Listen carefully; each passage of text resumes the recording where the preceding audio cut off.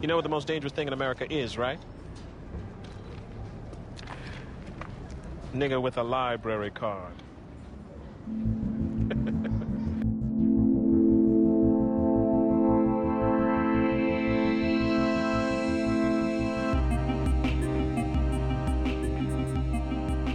This is the Most Dangerous Thing in America podcast, a show in which we read books by black authors, and they're talked about by a black author, and you can listen if you are black or not black, that's okay.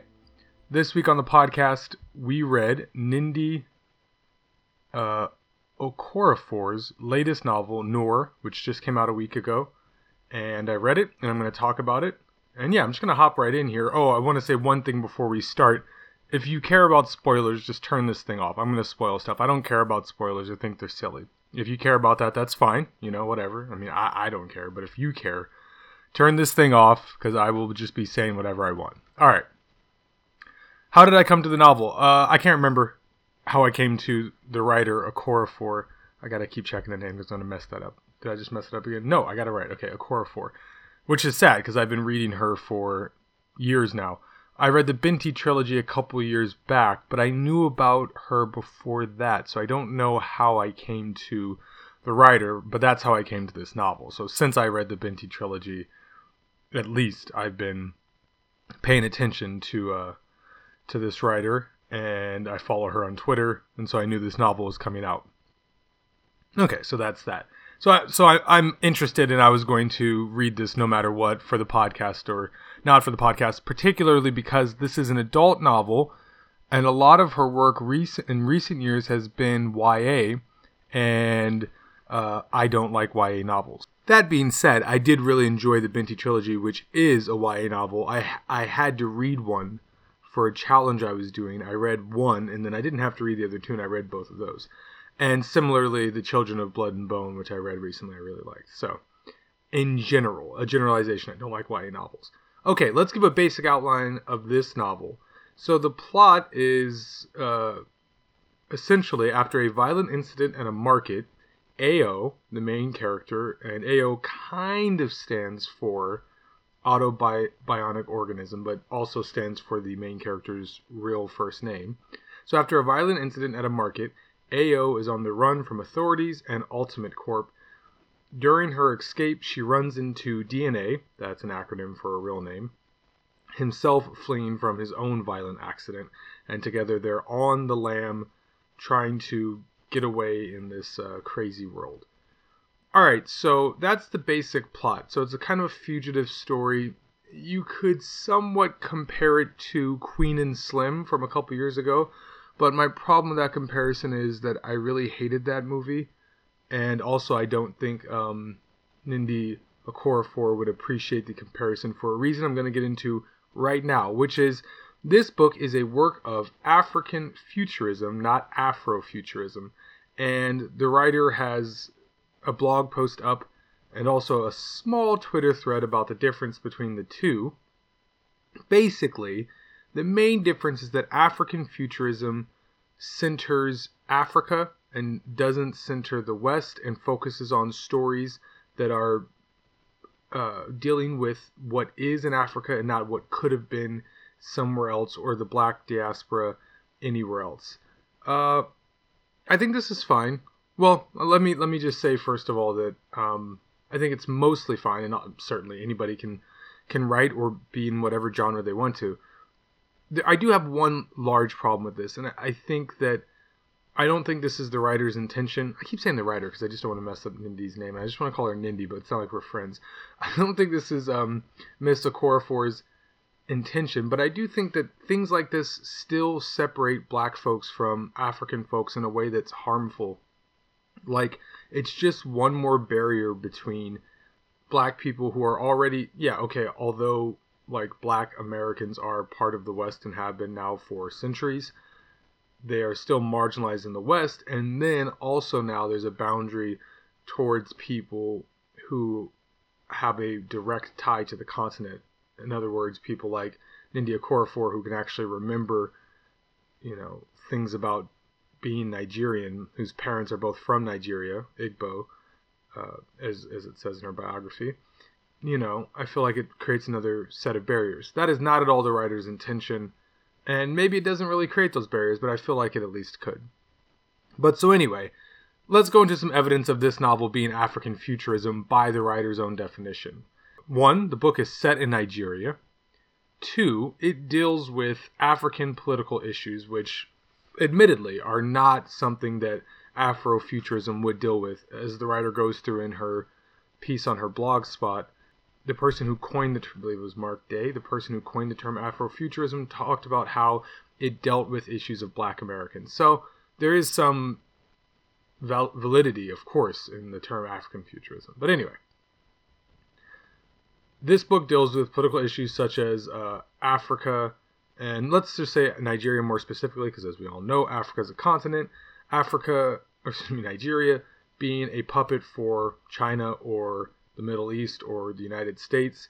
The very existence of Ao's body is kind of a metaphor for this, right? So Ao's body, as I said, is an autobionic organism, is constructed from parts that are from Ultimate Corp, and Ultimate Corp is a multinational corporation that also has people on its board who are not from Africa who benefit from it. So it's the metaphor of Africa, the African body being raped by the West for profit, which is a very real thing and always has been. So no one's going to disagree with that. No one on this podcast, at least.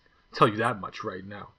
Okay, so it deals with those very much African political issues. But, again, those could be expanded to the diaspora. I should also give the writer credit in saying that in her blog post, she says that this is not an exclusionary term and it embraces the diaspora, but first starts in Africa. So let me just get off of my own shit here for a second, okay, and stop being so sensitive, all right?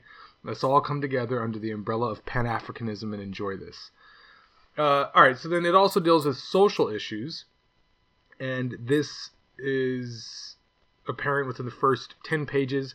She talks about how the main character does, Ao. She talks about how her fiance left her, Nnedi, and then she's accosted by men at the market for much of the same reason. They see her, and they don't think she's a real woman. One of the people at the market says, "See this demon disguised as a woman. May Allah help us all." And the point of this is that there are traditional values in Nigerian culture and many African countries that are extremely conservative and that view certain types of femininity as wrong, gender expressions as wrong, sexual orientations as wrong. Once again, that could be extended to a lot of Black communities outside of Africa as well, certainly in the American Black community. So, at any rate, though, this stuff is all centered in Nigeria and Africa specifically. One little note on that last piece there where I believe it's a papaya no, not a papaya, what am I talking about? Plantain. A plantain salesman says, "See this demon disguised as a woman, may Allah help us all." The irony of this person using a non-African religion to criticize what this woman has become, right? Like it's this idea that she's taking on all of this technology from outside of Africa, and become this like modern abomination, but then he's asking for the help of a god that does not originate in Africa. I guess you can't really call Islam a white man's religion, or at least it's not usually called that because the Middle East is not viewed as a white place, but it's also not an African religion, at least not a West African religion. Okay, and then my last little bit of evidence for this novel being African futurism, because that's what we're doing here, we're talking about the theme of African futurism, is the othering of the white man, which is something I rather enjoyed, because, you've read a lot of novels in your life, and Black people get described a lot of ways, and some of it's good and some of it's bad. I heard the other day on Twitter, people were talking about how Black people only get described as food, and I thought that was dumb. I've often described myself as food, and I've seen other Black writers describe Black people as food, and I've not had any issue with it. I've always just had an issue with whether or not something sounds good. So if it sounds good, I don't care if it's described as food. It's more of a tone thing and a style thing than just a general rule. Like, you can never say somebody has chocolate-hued skin. I don't know. I mean, doesn't it make more sense to say someone's skin looks like chocolate than it does to say it looks black? Your skin is much closer in hue to chocolate than, like, the color black. So I take no offense to that. But anyway, here's how she introduces the only white character in the novel. He was indeed a white man, Caucasian, his nose long and narrow, his lips thin, pink and smirking, his smooth head bald, his eyes some color that was not brown. The fire made it hard to tell exactly what color. His pale yet slightly sun-touched skin made him seem to glow in his black robes. And I thought that was kind of othering him in a very cool way. Makes the white man seem tropical instead of the way that black people are always described as tropical, or the other, or the weird thing. The other thing it made me think of too was in Blood Meridian, obviously a non-black author, Cormac McCarthy, but the judge character, the way he describes him, and it's kind of like this fleshy, hedonistic, giant white man just going out and sucking up all these resources and cataloging all this stuff, and something about that makes him like a giant overgrown child, like no consideration for what's outside of him. When children are very young, they're basically just megalomaniacs. So that idea of like a giant child rampaging up the countryside, killing the natives and chewing up resources and shining under the sun with pale skin. Cormac has a great description of the judge and all of his depravity, and then of course the end of Blood Meridian has an amazing coda, and this kind of put me in the mindset of that, although this character is certainly different. He's kind of an oracle in the novel. But yeah, so anyway, and there's one last little bit of African futurism. If you're not convinced yet that this is an African futuristic novel, the podcast in the book is called Afrofuturist. But yeah, okay, so I guess the futurist part, if you didn't get it already, is that this book is a sci-fi book and the character is an autobionic organism. So if you didn't get that was new, that we don't have those, then I'm sorry. Okay, but yeah, so that's one thing. So that's one big theme of the novel, and one big theme of Nnedi Okorafor's work. Okay, then I want to talk about a couple more themes here, and then just kind of talk about what I liked about the novel and what I didn't like. So another big theme is genetic modification.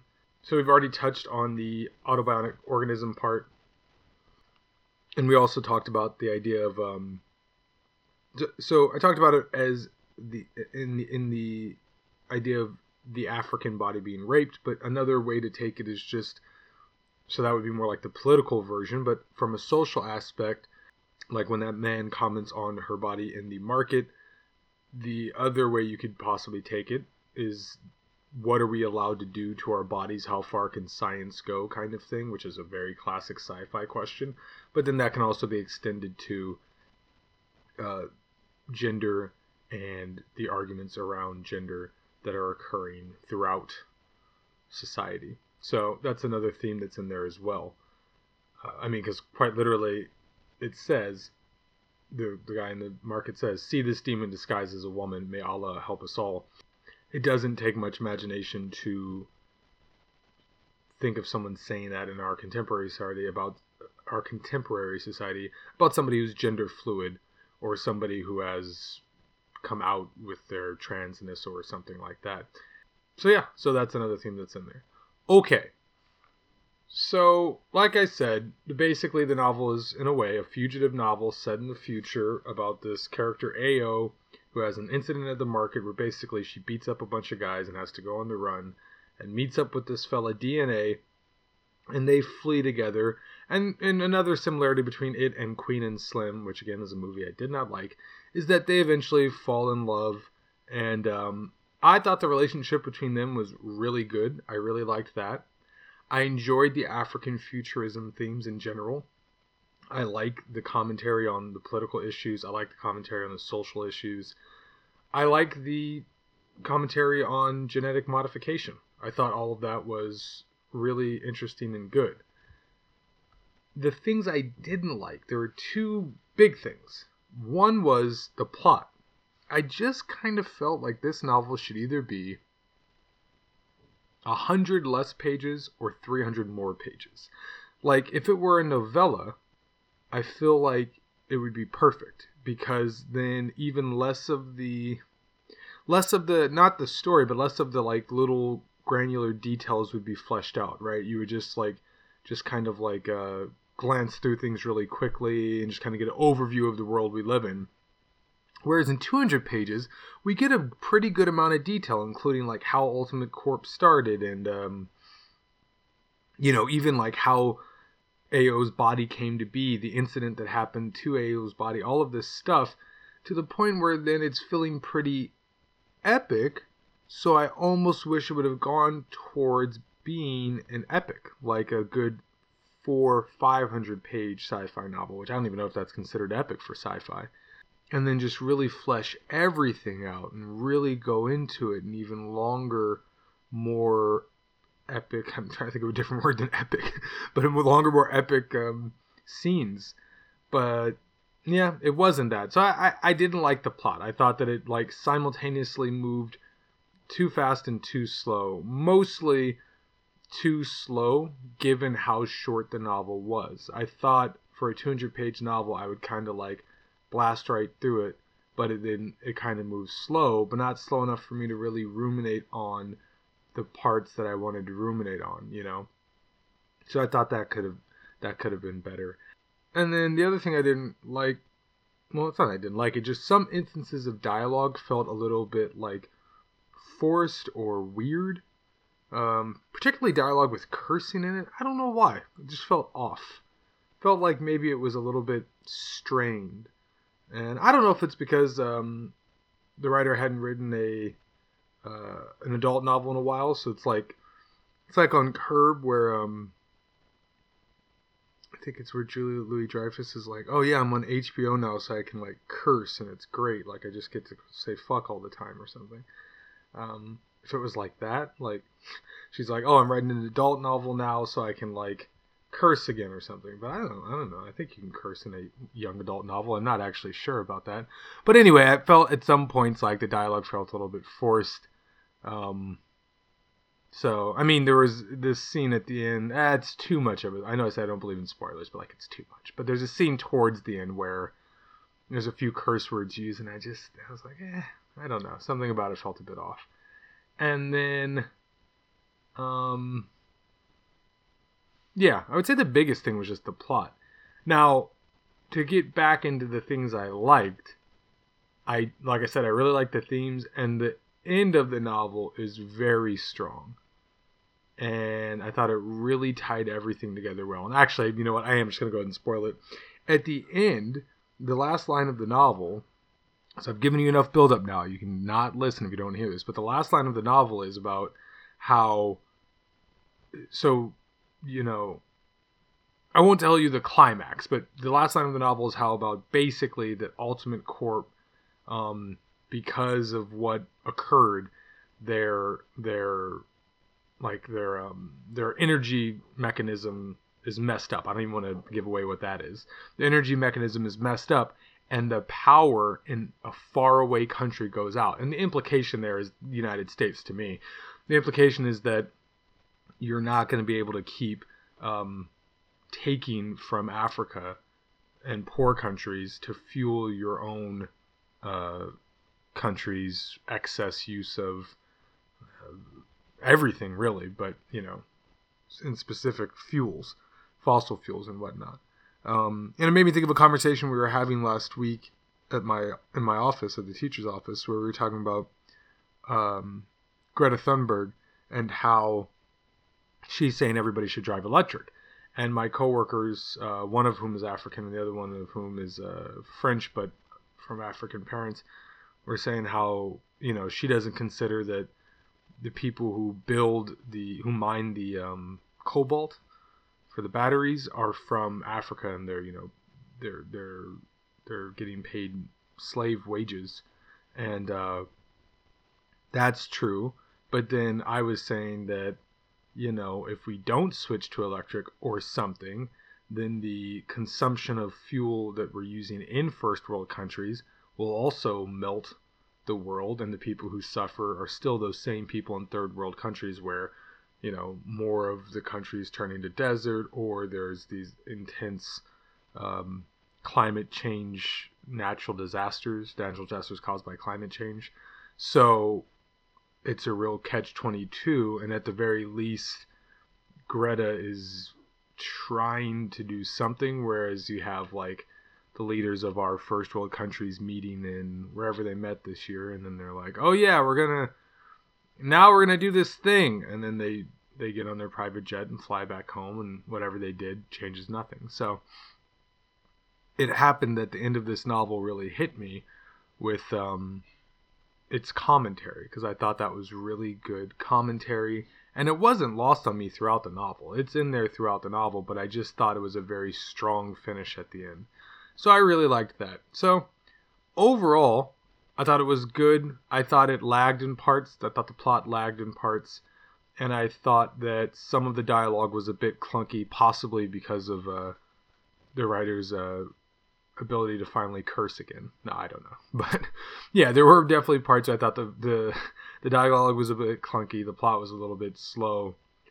Or the novel could have been 100 pages, or the novel could have been 500 pages. I definitely did have those concerns. I wouldn't say it was my favorite of her books that I've read so far.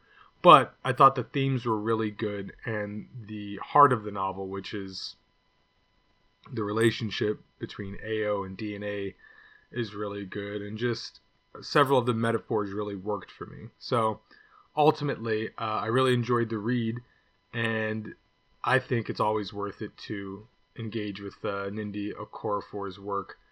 All right, that's going to do it. It's really nice to be doing books, a fiction book. I mean, it's very nice, You just read it and give an opinion, and you don't have to do I don't know, it's like 6 weeks of research to read Fred Moten's book.